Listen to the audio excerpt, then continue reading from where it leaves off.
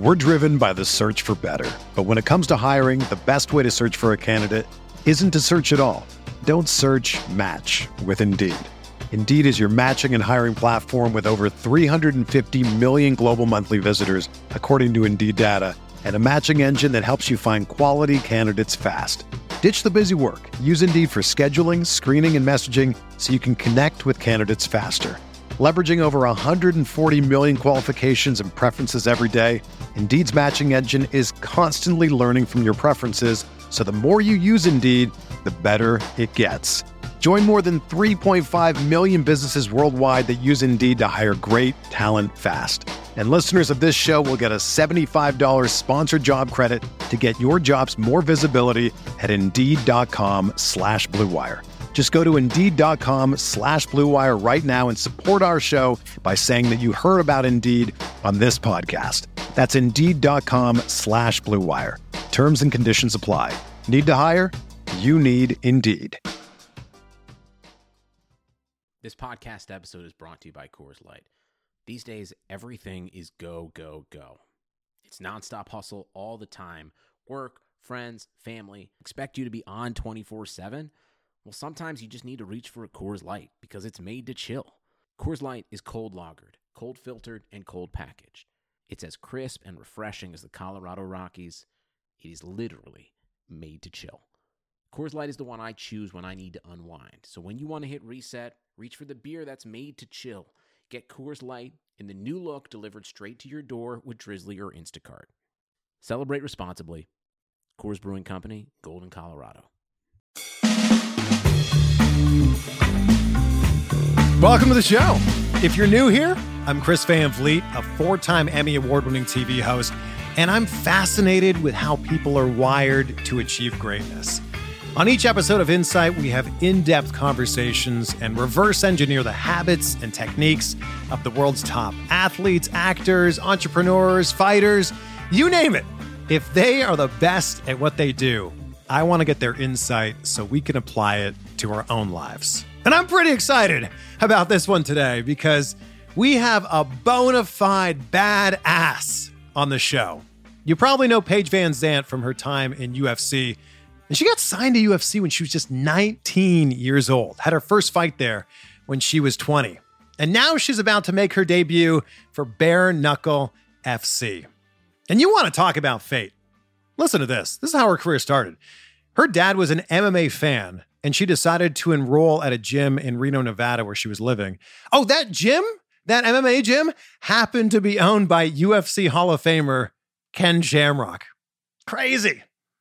We talk about her UFC career, what her training looks like now, why she decided to choose bare knuckle over all of the other options. One of those options was WWE. We talk about her meeting with WWE, her trip to the Performance Center, and how maybe, we might see her in a WWE ring one day. And a huge thank you to my friend Jonathan Rodriguez from TFC Marketing, and they are marketing and e-commerce wizards there.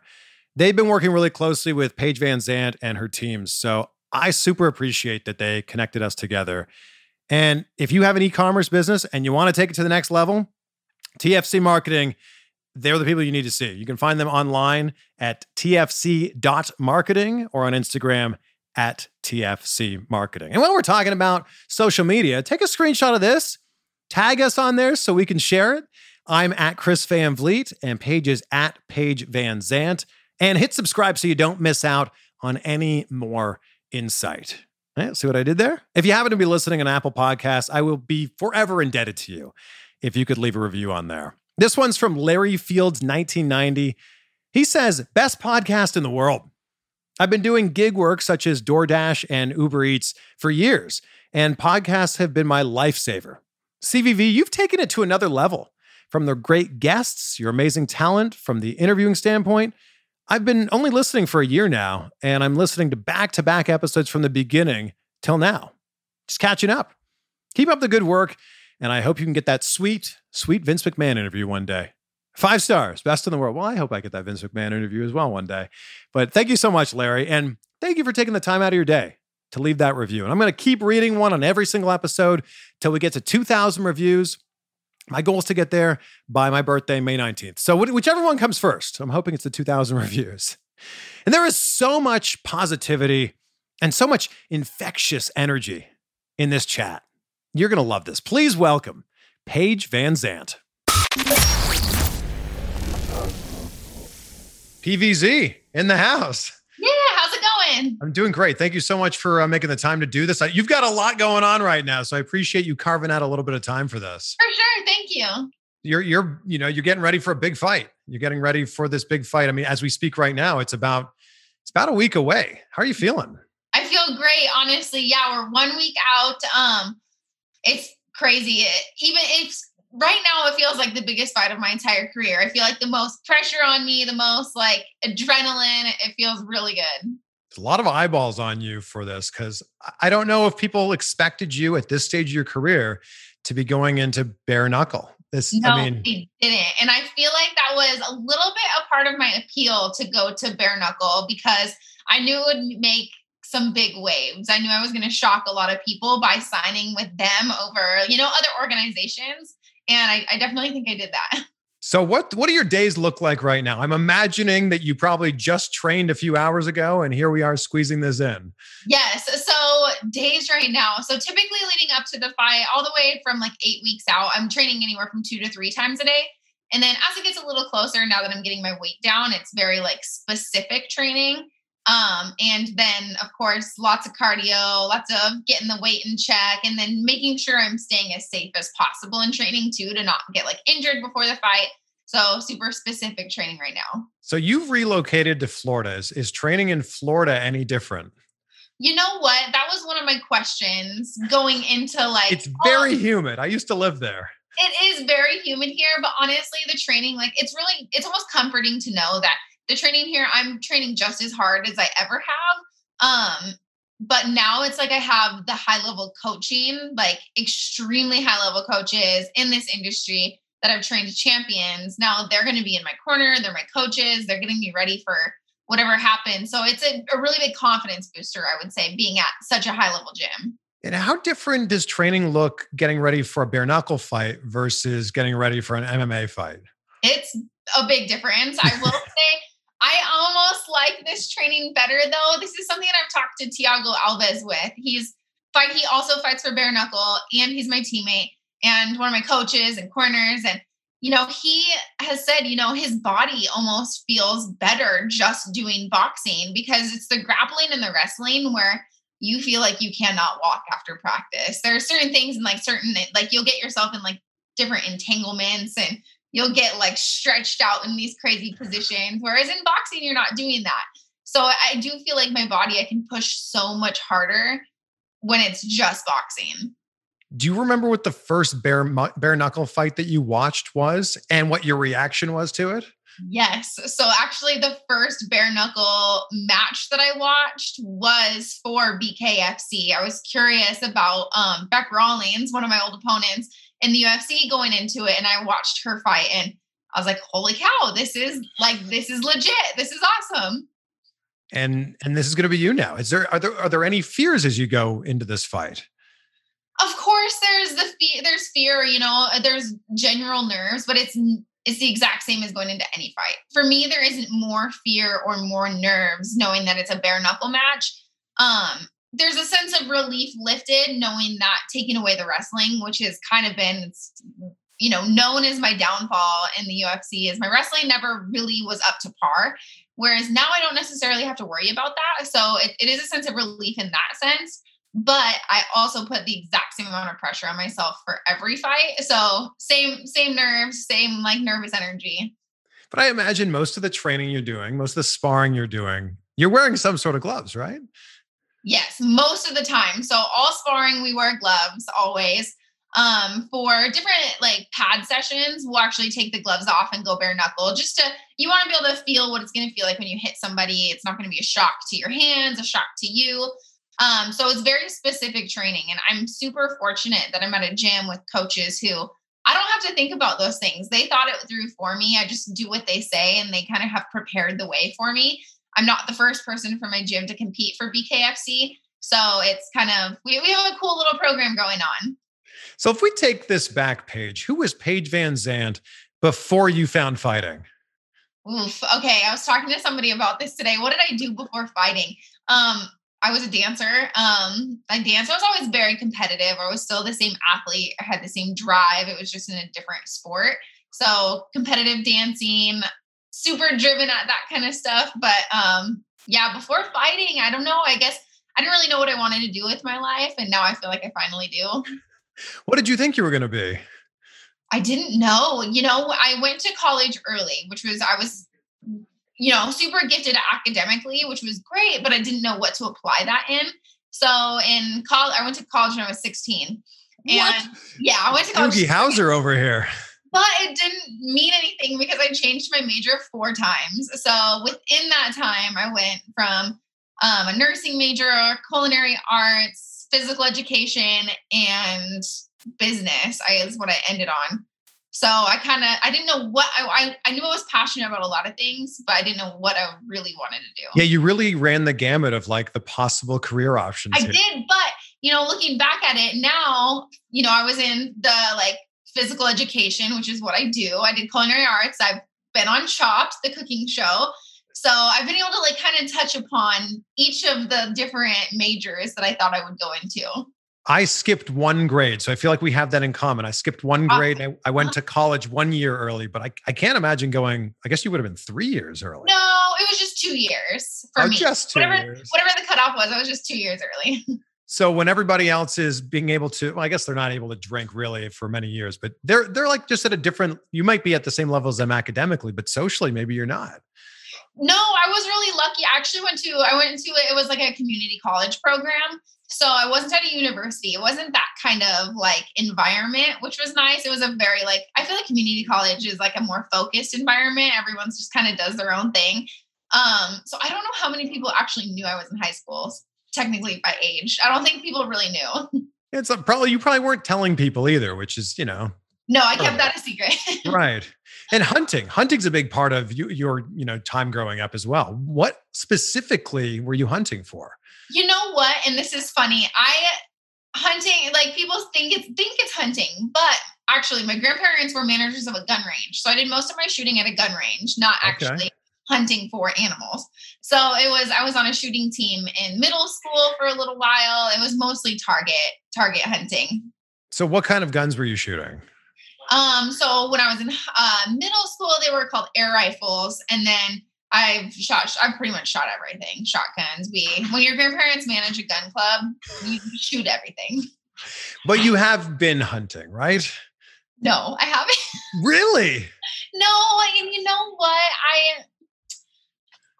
And this is embarrassing because my friend 12 gauge, but I don't know that I could kill anything. I truly don't. I don't know that I could take the life of an animal. I am extremely tough. And if it came down to it, if I needed to, I guess I go fishing if that counts. But I'm big into fishing. I do a lot of bass fishing, so I'm with you on that. Yes, and my family, my husband's family is all from Alaska, so they hunt for moose every season because that's the meat they eat all year long. That's what it's for. So maybe if it came down to that, but I like to drive the 4-wheeler and look cute. The thing about fishing is it can be catch and release. Hunting, you can't really, shoot them and then let them go. I'm such an animal lover, and that would be like the hardest part. So I'm not, yeah. I can shoot a target though. You need me to shoot somebody robbing my house, they're done for. I feel like maybe that there's some similarities between shooting at a range growing up and the accuracy and all the things that go into that and what you're doing now for a living. Oh, absolutely. I think a lot of stuff like going into like shooting and stuff, but it's a lot more patience, but at the same time, you have to be really like analytical and thoughtful. And in fighting, you have to be patient picking your shots. It's a little bit more obviously high paced most of the time, but it's that sense of patience and technique. So you mentioned Alaska, and I was watching your YouTube channel, and your YouTube channel is called A Kick-Ass Love Story with Paige and Austin. I'll link to it down below if people want to subscribe to you. But you guys were just in Alaska. We were. So we actually, before COVID, we would go back to Alaska probably 3 to 4 times a year. That's like our second home. So we think we're going to have a home in Florida and one in Alaska. So like the best of both worlds. Wow. Yeah, we absolutely love it there. And we went there for Thanksgiving. So what city specifically is he from? All right. I'm going to see if you can say it. He is from Ninilchik. Ninelchik? Ninilchik, Alaska. It's technically just a fishing village. So he's from a village, grew up in the middle of nowhere, and he doesn't like brag about himself enough, but he was the only person on his high school wrestling team and then went on to college to become a national champion. Oh, I thought you were going to say the only person on his high school wrestling team, and then there was going to be an end to that sentence, but it was... No, that was it. That was it. And then went on to become a national champion in college. Like, wow. Crazy. Lots of dedication, especially coming from such a small town. Who do you wrestle when there's no one else on the team to wrestle? I think his coach, and then you like fly around to different like villages and wrestle with other teams and stuff like that. Yeah. So I've been on an Alaskan cruise, but I feel like that doesn't count as saying I've been to Alaska.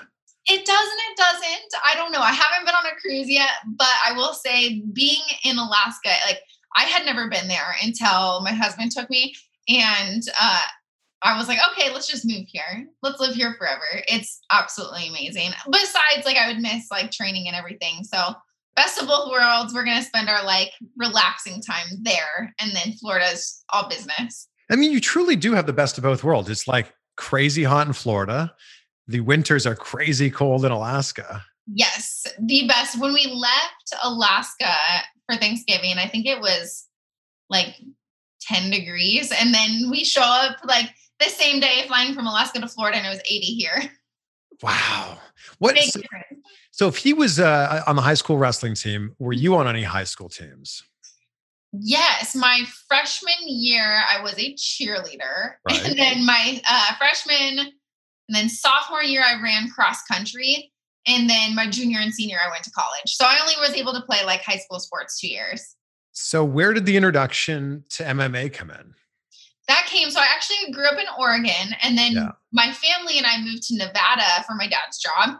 And he was a huge fan of Ken Shamrock, who, legend in He's been on the show many times. Yeah. Yeah. Legend. So my dad, being a really big fan of his, was like, hey, there's this legend. He's a fighter. Like, he's a gym here. Can we go try it?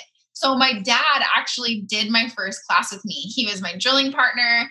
Got to heel hook him. I got to choke him.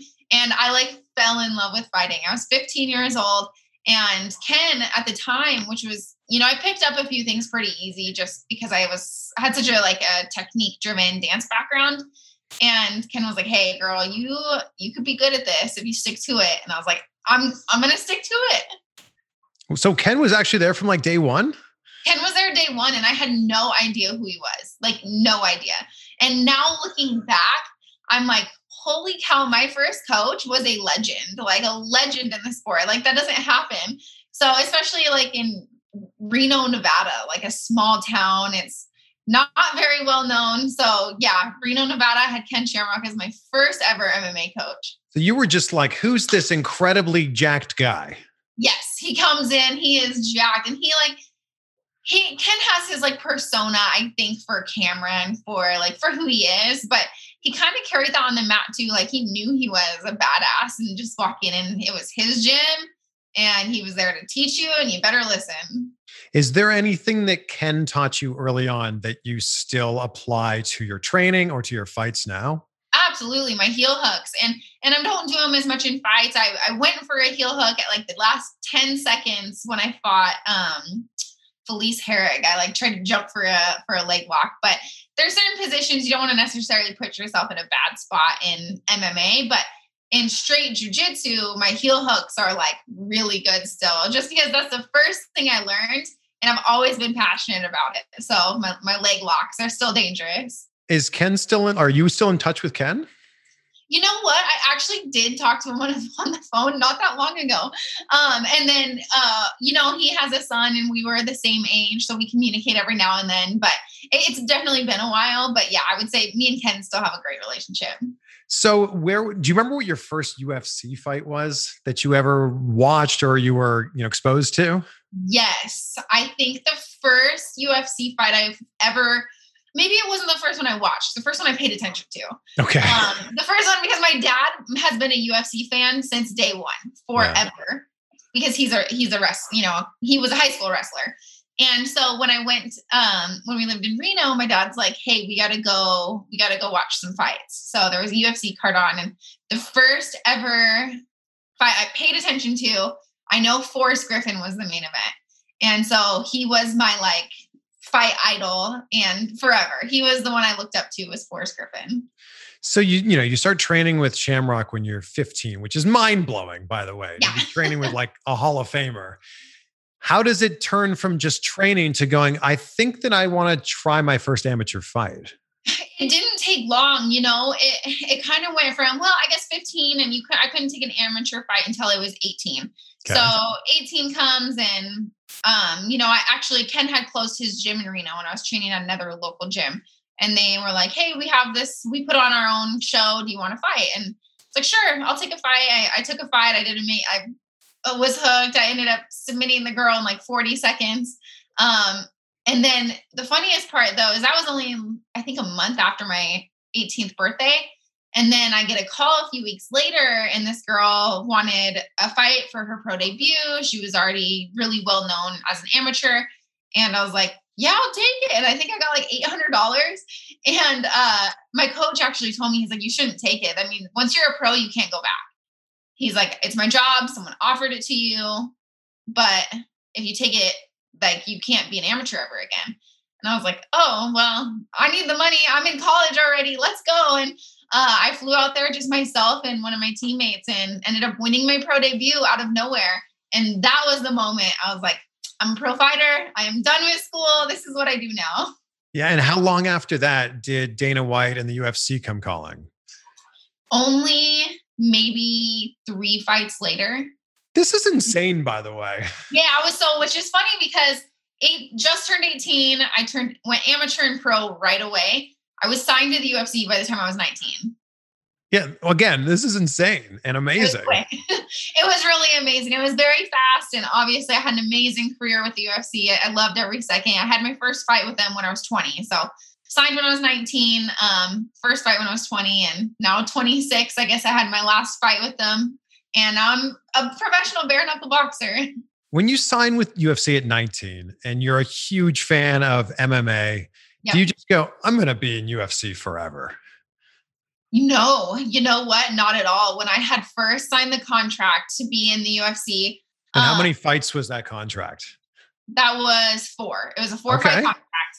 And I signed the contract, and, I was talking to my parents, and I was obviously very nervous. And it was kind of like a moment where I was like, all right, I might be terrible at this. I don't know. Like, it's all happening. It was just all happening so fast. And I was like, I'm going to treat this like I get one shot. Like, this will be my only fight for the UFC ever. That's what I thought. I was like, you know what? They might hate me. They might cut me. I didn't know what was going to happen. So I treated it as like I only had one opportunity to prove to the UFC that I belonged. And I got a fight of the night bonus against Kaylin Curran. It was another UFC fighter. And we put on an amazing show, and it changed my life. I'll never forget the fight where you broke your arm, and then you go back to your corner and you're like, yeah, I think I just broke my arm. And then you keep fighting. Yeah. You know what? I talk about that with my husband a lot because he was in my corner, and I have now broken my arm 3 times. And I separated my shoulder not that long ago. And before my last UFC fight, and I was like, hey, each instance, I'm like, hey, I broke my arm. And he's like, no, you would be crying. You're fine. I'm like, no, I know my body. I know my arm is broken. And every time my arm's been broken, and then I separated my shoulder, and I was like, I need to go to the hospital. And he's like, no, I've separated my shoulder and you'd be like screaming in pain. I was like, no, I think it's hurt separated. So it was always, there's little things, but yes, broke my arm in the middle of the fight, and my corners did not believe me. But I would think, it probably hurt, like an 8 out of 10 when it broke. And then after the fight was over, and then you get to the back and the adrenaline wears off, I can only imagine what it feels like then. Absolutely. In the middle of the fight, I could feel like, because I have like a bouncy like fight style. Yeah. Every time I would move my arms, I could feel my bone clicking. Oh my God. It was disgusting.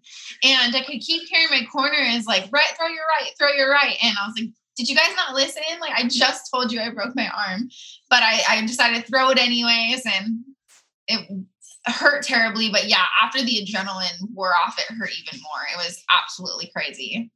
Do you have any like fear, any trepidations going into your first bare knuckle fight that you're not going to just maybe break your arm? Maybe you'll break, bones in your hand as well. You know what? And I've thought about that. Hands don't hurt as bad as arms. And I know that I fought through an entire 5 minutes, which is basically like 2.5 bare knuckle rounds.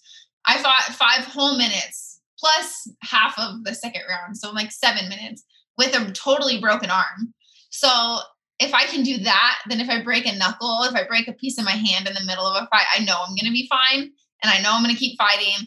I guess more than anything, what worries me is like the things you can't control. Like if you get cut open and then a doctor stops the fight, that would be very disappointing. I think a lot of your fans are very concerned about like you taking punches to your face. And after you signed, all these people were like tweeting these photos at you of like some of the other bare knuckle fighters.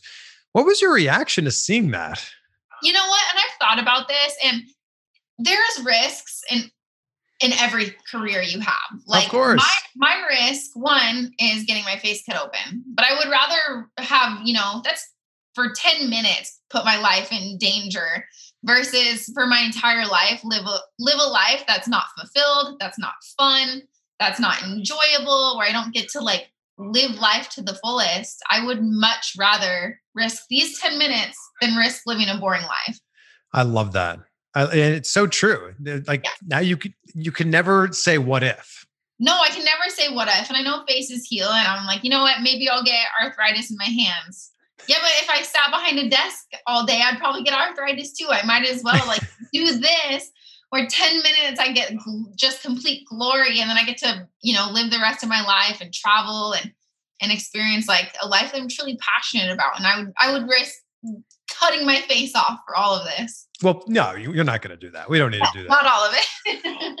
I think everyone just kind of assumed, Austin, your husband's in Bellator. I think a lot of people just assumed that you would take a Bellator contract. Was that something that you were interested at looking at?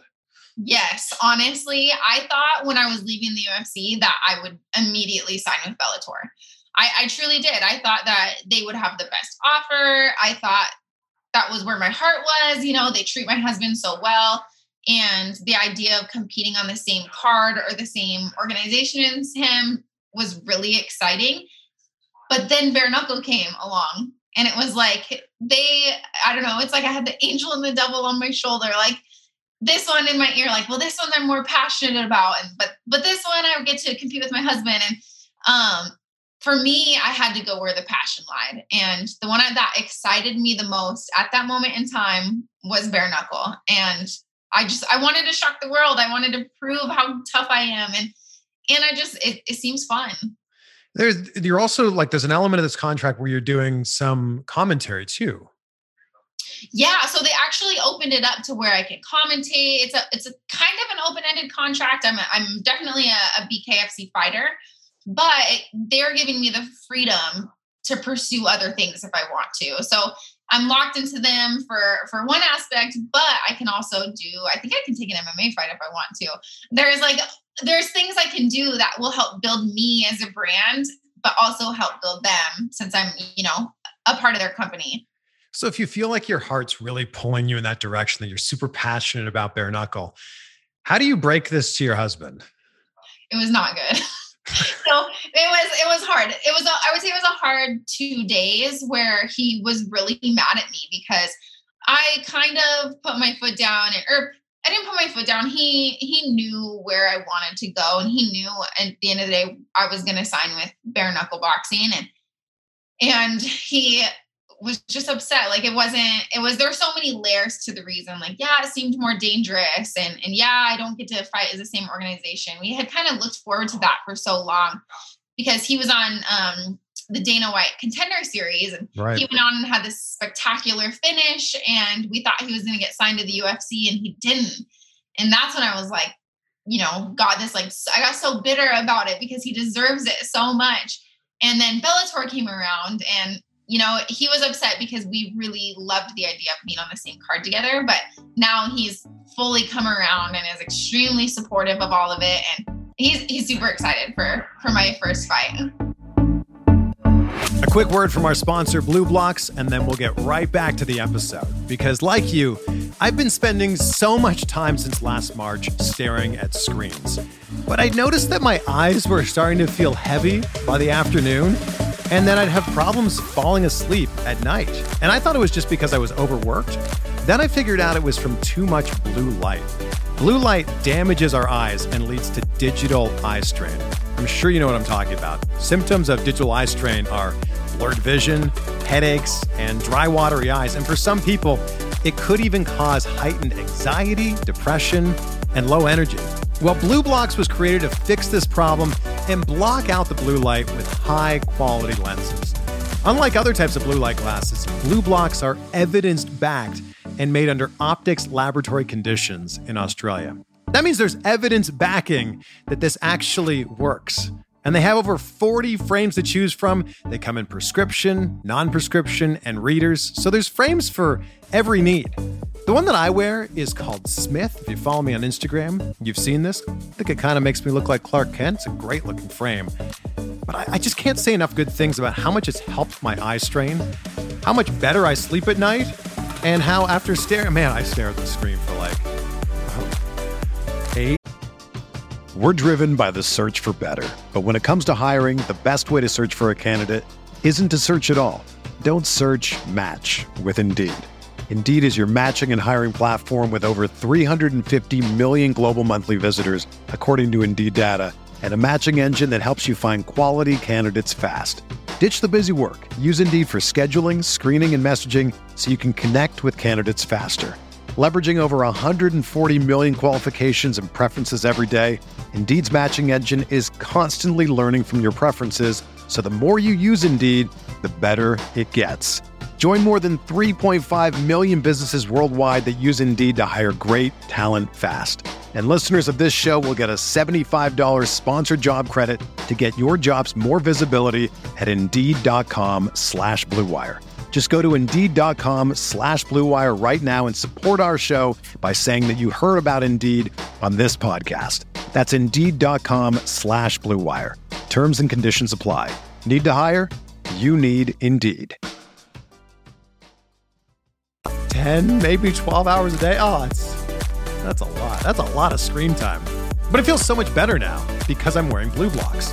And you can feel better too. You can get your energy back, you can sleep better, and most importantly, you can block out the unhealthy effects of blue light with Blue Blocks. You'll get free worldwide shipping and 15% off by going to blueblocks.com/CVV or enter the code CVV15 at checkout. That's BLUBLOX.com/CVV for 15% off, or just use that code CVV15. This podcast is sponsored by BetterHelp. Is there something interfering with your happiness or is preventing you from achieving your goals? BetterHelp will assess your needs and match you with your own licensed professional therapist. You can start communicating in under 48 hours. Now, this isn't a crisis line. This isn't self-help. This is professional counseling done securely online. There's a broad range of expertise available, which may not be locally available in many areas. The service is available for clients worldwide, and you can log into your account anytime and send a message to your counselor. You'll get timely and thoughtful responses. Plus, you can schedule weekly video or phone sessions so you won't ever have to sit in an uncomfortable waiting room with traditional therapy ever again. BetterHelp is committed to facilitating great therapeutic matches, so they make it easy and free to change counselors if needed. It's more affordable than traditional offline counseling, and financial aid is available. BetterHelp wants you to start living a happier life today. Visit their website and read their testimonials that are posted daily. Visit BetterHelp.com/insight. That's BetterHelp, HELP.com/insight, and join the over 1 million people who have taken charge of their mental health with the help of an experienced professional. In fact, so many people have been using BetterHelp that they're recruiting additional counselors in all 50 states. So the special offer for anybody listening to Insight right now is 10% off your first month. Just go to BetterHelp.com/insight. That's BetterHelp, HELP.com/insight BetterHelp.com/insight. If someone's about to watch, I love the name of this, Knuckle Mania. This is amazing. Knuckle Mania, Knuckle Mania. It's Super Bowl weekend. If someone's going into this and they maybe haven't seen one of your fights, which one of your previous fights should they put on that will really showcase what you can do in bare knuckle? Okay, that's a good one. Of course, performance-wise, I want them to see me versus like Felice Herrig, or me versus Beck Rawlings, or me versus Alex Chambers. But I think the fight that proves how tough I am is actually a fight that I lost, and that was against Rose Namajunas. You know, she was a UFC champion, extremely tough. We went 5 full rounds, and yeah, she put it to me. It was a war. But in that fight, I feel like I proved how tough I was. I got cut open in the first round. There's blood everywhere. And I fought through every second of that fight. What did you learn mentally from a loss like that? I think I learned how tough I was. Or maybe I knew how tough I was. I think the world learned how tough I was. It was like, finally I was able to prove I would be, you could put me through hell and I'm not going to quit. And I think it just proved that, throughout, you're going to have ups and downs in your career, but it's always about just going out there and fighting for yourself. I mean, you always hear fighters talk about how you learn more from your losses than you do from your wins. Is that actually true? It's hard to say that. I mean, you do in a sense. I think why that's true is because after you win, not a lot of people go back and reevaluate the performance and say, all right, I did this wrong, and this is how I can better myself. Yeah. When you lose, you really take a step back and reevaluate and try to figure out why. And you make the changes to make yourself better. When you win, you don't necessarily make those changes to have growth. And so yeah, you can technically learn more, I think, from a loss, although winning feels so much better. I mean, you've got so much going on. I mean, this is obviously a huge fight, but you've got so much going on outside of bare knuckle as well. Like Paige VanZant is a brand now. And do you remember when you went from just being a fighter to being an Instagram influencer, on that next level? Yeah, I don't know. And I don't even see myself as an Instagram influencer. I just feel like I share my life and my love for the world, and people enjoy watching it. And maybe that's what an influencer is. I don't know. No, I don't know what really for me, I just feel like a regular person, especially walking into a gym like American Top Team when there's so many people that are way more successful than me. It's hard to feel big. It's hard to have an ego when you're surrounded by Amanda Nunes. She's a double champ. When she walked in, me and my husband whispered to each other, oh, there's the goat. There she is. She's here. So it's being around that high level of talent, it is really hard to see myself as special. But you probably get messages every day from girls that look up to you and they want to do what you do for a living. I do. Yeah. And that's special. Having people reach out to me that are, going through hard times, or having, trying to inspire that younger female generation is, a lot of reason why I do it all. And a lot of the reason why I fight through all the negativity and the hardship. And I try to not respond to hate in a negative way, because that's not what I think I should be teaching people. I think it's about rising through all the negativity and still being strong and being true to yourself. Yeah, because you're in an occupation where there's a lot of negativity thrown your way. Everyone that watches MMA thinks that they're a fighter. And, very, very small percentage have actually, taken a fight. So, you put everything on display for the world to see. You go into a fight, and if you lose, I'm sure you get all this backlash from people saying, should have done this, shouldn't have done this. Yes. And that's the hard thing about being in MMA or these individual sports. I feel because all eyeballs are just on you. You can't necessarily blame in a basketball game, you can't blame just there's a point guard, there's all these different positions. It's a full team. Whereas so when you lose, or when the team loses, the whole team loses. Whereas if I lose, only me, nobody else but me loses. And it is hard. And I do think that fighting, because it is fighting, a lot of people see fighting as good versus evil, and they pick who their superhero is and who the villain is in the fight. and somebody comes out on top. But, people should see fighting as like two superheroes fighting each other. And we're just fighting to see who the better superhero is. It doesn't necessarily have to be negative. We're going out there to have a war with each other. Yeah, UFC has definitely borrowed a lot from WWE, like the good guy and the bad guy in every single fight. Always, and I had been asked, I was fighting Rachel Ostovich in Brooklyn, and one of the media guys was like, "Hey, like, how does it feel? You're kind of the villain in this fight." I was like, "What? Me? I am never the villain. Like, I haven't said a negative thing about a single person I've ever fought." So it's just interesting how there's always kind of that like good versus evil narrative going into fights. And I don't think it needs to be like that. Plus, how could you be a villain when you're smiling like 24/7? That's what I'm saying. I was like, come on, guys, you got to think of a better storyline than that.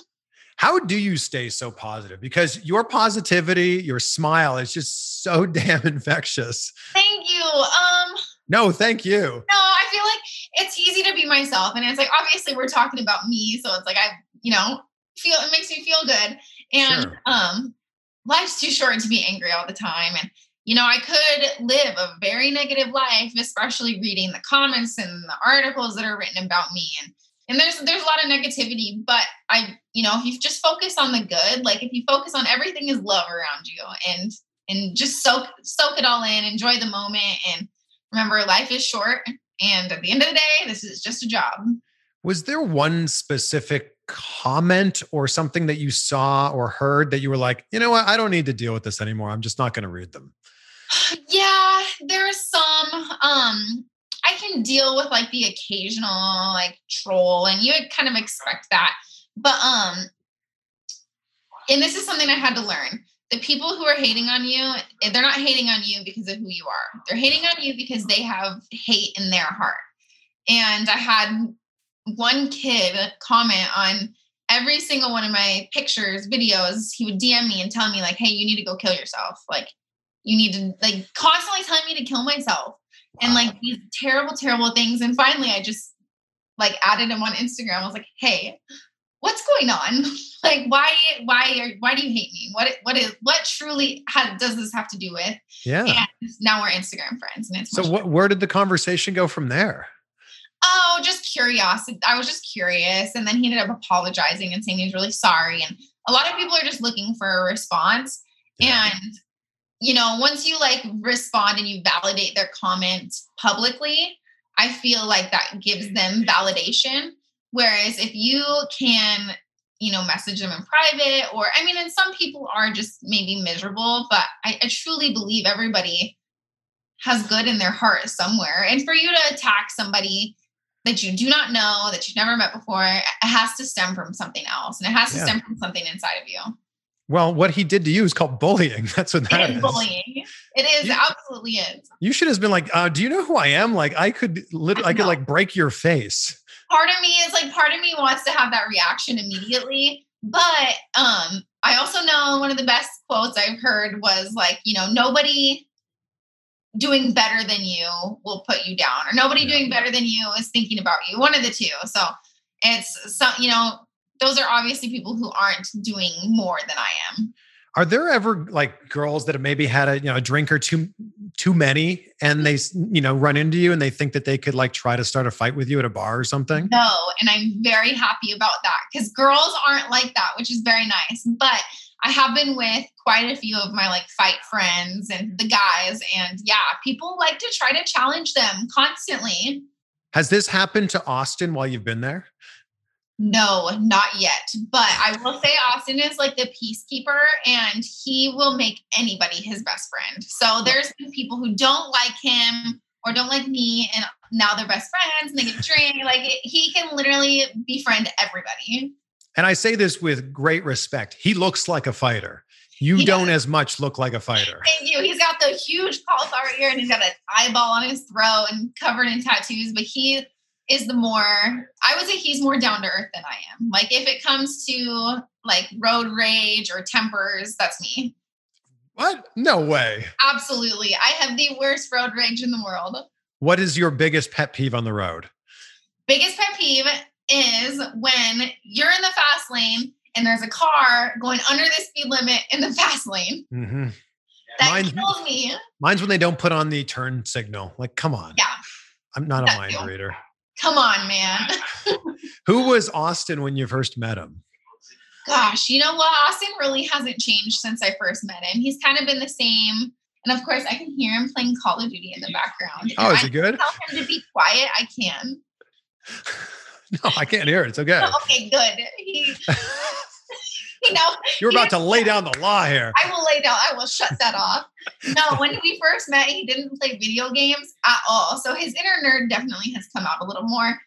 Or he was like trying to like impress me and hide the fact that he plays fantasy football and Call of Duty constantly. Those didn't come out until after we got married. I mean, those aren't really that nerdy. No, it's not that bad. But like him and his friends, they're actually really good at fantasy football. I think they should have like a podcast since they pay attention to it all the time. I think he was in like 4 or 5 leagues this year. Oh my God. That is a lot of time. Dedication. Lots of dedication. So what was it like the first time that you guys met? First time that we met. So we had met at a conditioning gym. We were both training in Oregon at the same time at this point. And I was already working out and he showed up right after I did. So I was finishing my workout and he walks in and he was kind of like, had a like, not country look to him, but more like down to earth. He looked like, he wasn't wearing an affliction shirt, is what you're saying. No, he was not wearing an affliction shirt, which is very good. And he was actually wearing socks with flip-flops. So he had like, he's one of those guys who puts his socks into his flip-flops, which is so uncomfortable. Yeah. And, I saw him, I was like, I like that guy. I like him. And it didn't take long before we were in love. So you were the one that pursued him. I like to say I was the one who pursued him because what does he like to say? He doesn't like to admit that, but it is true because we had quite a few people at our gym have to tell him like, hey, she's hitting on you. Like she's interested in you. Come on, go for it. And yeah, it took a little while. We can definitely hear Call of Duty now. It sounds like quite the game. It's okay. So sorry. No, it's okay. What do you expect? This is amazing. That's his whisper too. He's got his headphones on. Oh my gosh. We're ruining the game for him. My goodness. I know. It's very intense. You know, I do a lot of interviews with wrestlers and WWE superstars, and I feel like your name just keeps coming up as someone who people think would be great in WWE. You have any interest in doing that?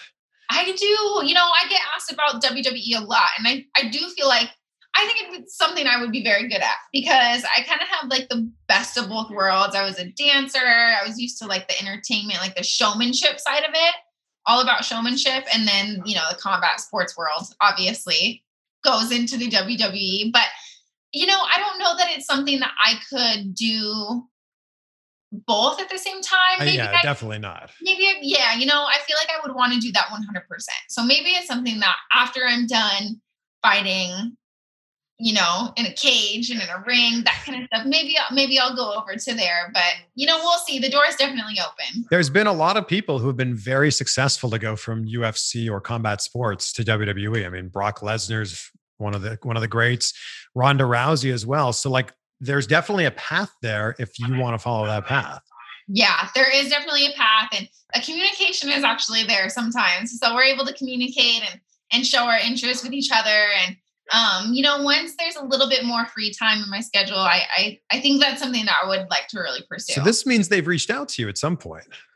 Yes, at some point. I have visited their campus here. The Performance Center. Yes, the Performance Center, because it's up in Orlando. So I was able to go visit and look around and kind of get a sense for what it's all about. I feel like we are foreshadowing the future now. Yeah, we'll see. I don't know. Well, you've got a lot of other things that are happening before then. Yes, I do. I'm curious because someone that's competing at the level that you're competing has, aside from training, your days are pretty like set out and there's a lot of routine that goes into it. So what does the first like 30 minutes of your day look like? First 30 minutes of my day are extremely boring. I wake up, I get on my phone, I check my emails. I go through the most important ones first, try to respond to anything that's really important. get ready, go to practice. And then after my first practice, then it's come back and finish my emails. And where does eating fall into place here? Oh, eating is through all of that. Eating, I am very passionate about food and eating. So I guess it's like wake up, check my emails, eat, practice, eat. Yeah. As we sit here now, a week out from the fight, how much weight do you have to cut? A week out, I think I'm 10 over right now. So, which is perfect. It's right where I want to be. It's not a lot of weight to cut anymore. I wanted to try to get my weight to a point that, in boxing, I didn't want to cut as much because, you know, it's the like shots are pretty much just focused on your head. And, you know, I want to reduce the risk of concussion as much as possible. So I figured a lower water cut would be more important. Have you had concussions? I'm guessing, yeah. Actually, I don't know. No way. I've never been diagnosed with a concussion in my entire career. So, well, knock on wood right now. Yeah, knock on wood. Because no. It seems like it might, you know, at some point in your career, it might be a thing. You know, at some point, maybe I have. And I went to one doctor who was like, oh, yeah, I think you've broken your nose before because I like deviated septum. But I don't know. I never got diagnosed with a broken nose either. So, you know, I've been lucky. The only real fight injuries, I guess, I got cut open under my eye and then I've broken my arm. So I've been very, very lucky. Do you think about life after fighting and what you want to do then? Yeah, I kind of do. I mean, or are you more like, I'm just going to think in the moment? I'm definitely more think in the moment. A long shot. I know that I want to have kids, I guess, if that's like one part of it. I want to have kids. I want to, you know, travel the world. But those are all things that like I travel the world right now. I'm fortunate enough that my career has taken me all over the world. Kids in 7 to 10 years. And then, yeah, that's all I have planned for the future so far. The rest is just fighting. 7 to 10 years, fighting, some kids. We'll figure out the rest after that. Yeah, figure it out as it goes. You know, I mean, you don't really need to figure anything out after that. No, then I'm set. That's all that life has to it. Maybe play some Call of Duty and maybe you'll get into that. Maybe. I tried. I really did. I thought it would be a fun like pastime, but I would rather read my emails than play Call of Duty, honestly. So when he's playing Call of Duty, you're reading emails, or what is it that you do? Yeah, I read my emails, actually put together our vlogs for YouTube. Are you editing those yourself? I edit them all myself. Wow. Thank you. So you can actually see as the timeline goes on that I'm slowly getting better at it. So I'll edit videos, try to get our vlogs ready. And it is really just passion for me. We don't really make money off of them or anything. So it's just kind of fun. Well, not yet, but your channel's growing a ton. Yeah. Thank you. Yeah, we are. We're trying to grow the YouTube channel. I feel like, you know, people get an idea of who I am and who, you know, the life we live off of Instagram and off of social media. But that you get to see my real personality. That's where you see me like in Alaska with my family. You get to see like day to day of a married couple of what it's like to be like married and professional fighters. The coolest thing is I can get like up close and personal and film like Austin's weight cuts, and they're like real behind the scenes of fighting. And he needs to get better at filming me, but we're getting there. Are you going to be vlogging the behind the scenes of your first BKFC fight? I am. I'm going to try to vlog and film everything. I can't guarantee that I'll get a video out before the fight. I'm going to put one out on this Sunday, but it's just too much to try to edit and put together before the fight. So, but if he films enough, then we'll have some really good content for after the fight. But I don't think people realize what goes into making a vlog. It's all of the shooting. It's all like, you got to put all the video into your, into the system. Then you got to edit it all. Yep, it's a lot of work, and you've got a lot going on right now. Transitions. It's like a whole, and I really like, they're not perfect, but I like to think I'm a perfectionist and I want to make them as good as possible. So the coolest thing actually that I'm doing right now is I've been taking a picture of myself every single day since I started dieting. And you can see the way my body transforms into the day of weigh-ins. Wow. And that's actually really cool. I'm super happy that I actually did that because I saw, people take videos of themselves like losing weight. And this is exactly that. And you can see like the whole transformation of my body all the way up until fight night. It's crazy. So when are we going to see that? I I think after weigh-ins. I'll probably post it after weigh-ins because that's kind of like the end point is showing like the weight cut of where you start and then how much weight you lose and what it looks like for weigh-ins. And maybe I'll show fight day. But yeah, I'm excited to show that. It's kind of cool. Just people don't really show like how much your body transitions in a fight camp as a professional fighter. Like we go through a lot and our body like completely changes in like, 6 to 8 weeks. So that's going to be its own video when you put this out? Yeah, that'll be its own video. Great. Yeah, just that. Have you had any interest from so I live in Los Angeles now. Have you had any interest from like Hollywood or doing stuff out here? I mean, you did Chopped, you did Dance with the Stars. Feel like you're connected with the right people. I am. And you know what? There is interest here and there. And I got, an interest for like a movie and stuff like that. But first things first is fighting. And it has to coincide with my fight career. There's little things I could get here and there. I have an amazing management team. They're actually here in Florida too. So once I put the pressure on them to do more like LA type stuff or TV work, they'll definitely get on it. But as I transitioned out of the UFC into professional bare knuckle boxing, I really wanted the last 6 months to just be focused on getting my striking as good as possible. And they eliminated all the other noise. Is there someone's career in the movies and movie industry that you look at and go, I would love to have a career like that person?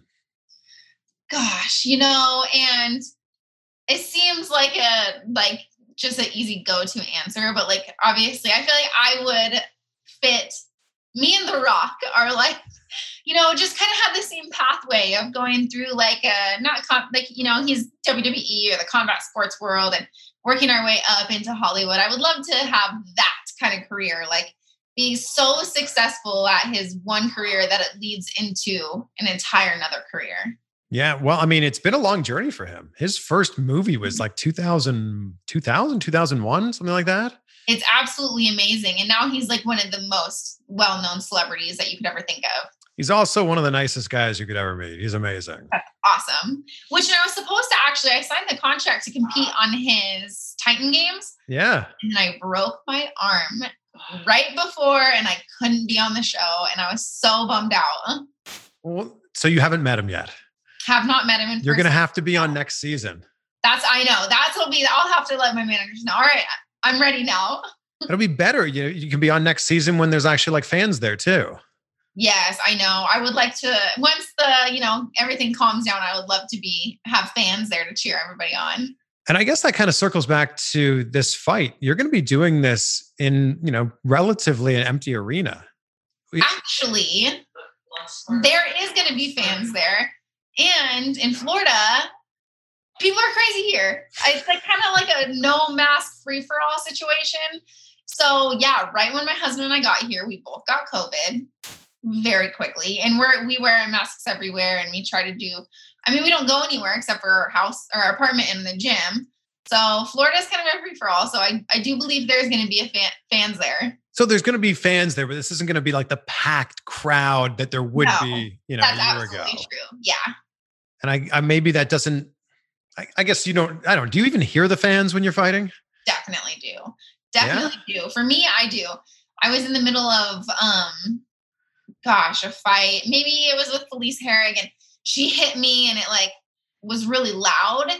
And then everyone's like, ooh, and does this ooh. And then I'm like, it's not that bad. It didn't hurt. And you want to talk back to them and be like, oh, you guys don't know what you're talking about. I'm fine.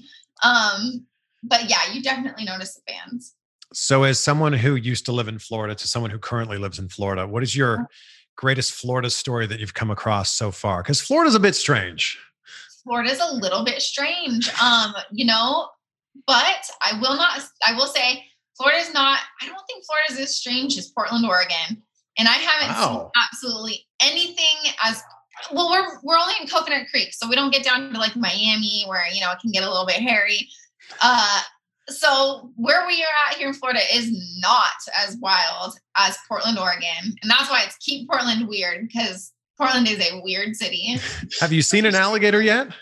We have not seen an alligator. Oh, we got to change this. But the lizards, there's lizards just the iguanas. Around. Yes, that are huge. And they're everywhere. They're everywhere, and they're a little bit weird. Yeah, I had a pool, and the iguanas would just go to the bathroom beside my pool all the time. Yeah. Like, what's going on here? Well, and I've seen like 2 of them just fall out of a tree. Like they're huge iguanas and they just fall and like splat on the ground and then just run away totally fine. They're crazy. Wow. They're absolutely crazy looking. They're like dinosaurs. They are like dinosaurs. And they fall out of trees when it's too cold. Isn't that it? That's what I think that's what it is. When they get too cold and their body temperatures, they're almost like, their body temperature is too cold to, We're not scientists here. We don't. No, I am not. But they're weird. I will say they're weird. I've really enjoyed this, Paige, and I'm so excited to see you in your first bare knuckle boxing fight. Like, I'm very excited to see what happens here. Thank you so much. I'm really excited, and I hope everybody tunes in. It's definitely a big deal transitioning over to a new career for me. It's the first of many, so I'm really excited. Yeah, and I think people think that there's more of a transition, like there's more similarities than there are differences, but it's probably the opposite way. There's probably more differences than there are similarities. It's a big difference. It's taken away, my best quality, I would say, as an athlete, and made me really focus on like the details and the technique and really grind down and focus on the basics. And I feel like I've really done that. And I do think it's going to show off in this fight. Your positivity is so infectious. I love this. And I'm someone who leads with gratitude in my life. So I end every interview by asking you, what are 3 things that you're grateful for in your life right now? Oh my gosh. 3 things I'm grateful for. Really grateful for my team. I have a very big one. It's my family. I'm grateful for my management team, my business managers, my coaches, my teammates. The way that even my teammates have just absorbed and loved me since I've come to American Top Team has been amazing. I don't know, maybe that was like 4 things, but I'm grateful for life. I'm grateful for this new opportunity. It's just, lots of things to be happy about. Just so much gratitude. I love it. Yes, so much. Thank you for bringing the positivity. Yeah, thank you so much for having me. This was awesome. There we go. Paige VanZant. And a huge thank you to Paige for taking the time out of her busy training schedule to hang out with us for a little bit. And a big thank you again to my good friend Jonathan Rodriguez from TFC Marketing for connecting me and Paige together and making this interview happen. They are marketing and e-commerce geniuses. And if you have an e-commerce business and you want to take that to the next level, look for them online. They are at TFC Marketing on Instagram, and their website is tfc.marketing. And you can catch Paige's Bare Knuckle FC debut against Britain Hart on February 5th on pay-per-view.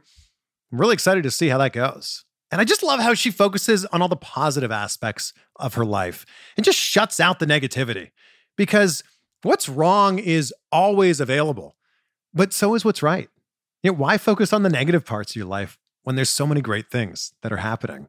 If you enjoyed this conversation, share it with a friend or share it on social media and tag us. I'm at Chris Van Vliet. Paige is at Paige VanZant. If we're talking about positivity here, I found this great quote.